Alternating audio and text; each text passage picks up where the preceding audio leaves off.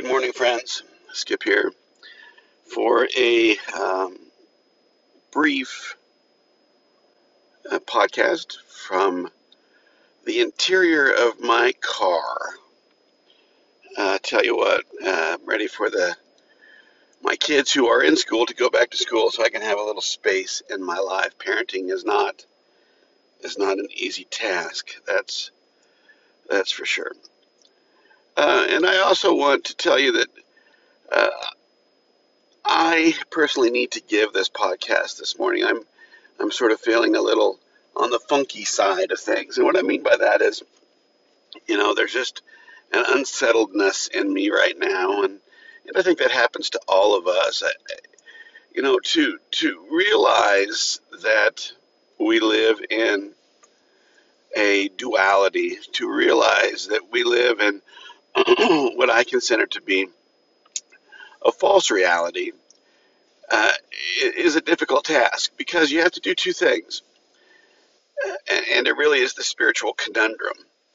The first thing you have to do is remember that the experience you're in is vital. I mean, life is vital. It just is. For the learning, for the growth, for the people around you, you have to engage in life. There are times when you have to stand your ground. There are times when you have to show true compassion and empathy. There are times when you just have to be engaged in what you know to be um, false, yes, but what you know to be really a lot of it is created drama by other people's not realizing that they're in a false reality. Excuse me. And so it makes for a difficult life at times. Uh, Now, the flip side of that is when you realize that so much of where we find ourselves is really um, a product of people needing drama, a product of people needing trouble, a product of people needing things to validate their existence, you realize that it takes on less of an importance. So there's two things, and I hope that makes sense. That's kind of a difficult concept to convey. That yes, I live in this world, but no, I am not of it. I don't care to be or want to be or really need to be on some deep level uh, dictated to by the ways of the world. And yet, you have to exist, you have to uh, pay bills, you have to be present in the ongoings of life. And so I think one of the great challenges of the spiritual journey is to, on some level, be able to hold those things in some continuity, that we all know on our gut level that there's something better, that there's a way of being human that is more fulfilling. We've all experienced that. I guarantee you, if you have found this podcast, if you have listened to this podcast, uh, you probably at some point in your life have had an experience of something greater than what life can offer, can tend to offer. Those things come in all sorts of ways. They can come through your children, through your partner. They can uh, You can have transcendent experiences through music, nature, etc., etc. You've heard of me say all this before. But the question is, when you come back from those transcendent experiences, what do you do with that? What's the point of that transcendent experience? What do I do with it? How do I process? And then how do I live with this transcendent experience of life?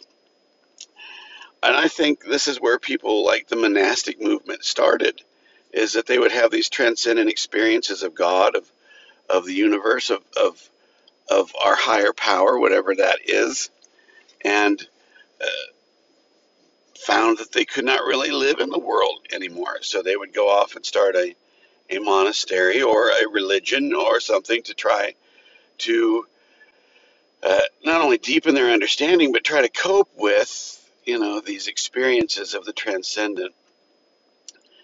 And that's just sort of where I'm at today. I'm sort of in between two worlds today. And, these podcasts serve as a reminder to me also to remember that although I'm awaiting going into my work, my summer job here, I have 2 weeks left before my classes begin. I'm working on an undergraduate degree. Um, as I turn on the news and I see a lot of bad news, uh, I have to remember that ultimately there's a greater truth. And giving these podcasts is one way for me to remind myself, and I hope it's a way to remind you also that there's a greater truth, folks. There's a greater love uh, that we so desperately want to live out of, but we can't quite get there because we live in a world that is not conducive to it. We live in a world that's not nurture it. We have produced systems that don't understand things like real grace and real truth. We have become fodder, really, on so many levels for other people's opinions as presented as truth that it's a confusing time. We're in the middle of another surge of this virus, this COVID virus, which is so devastating to all of us. And we're struggling to learn how to live in that. And it's a very difficult proposition. Uh, how do you go about your life? Uh, People are not getting a vaccine because they're told to make some sort of moral stand or some sort of political stand, and we just really live in a time when it is very difficult to find our way through.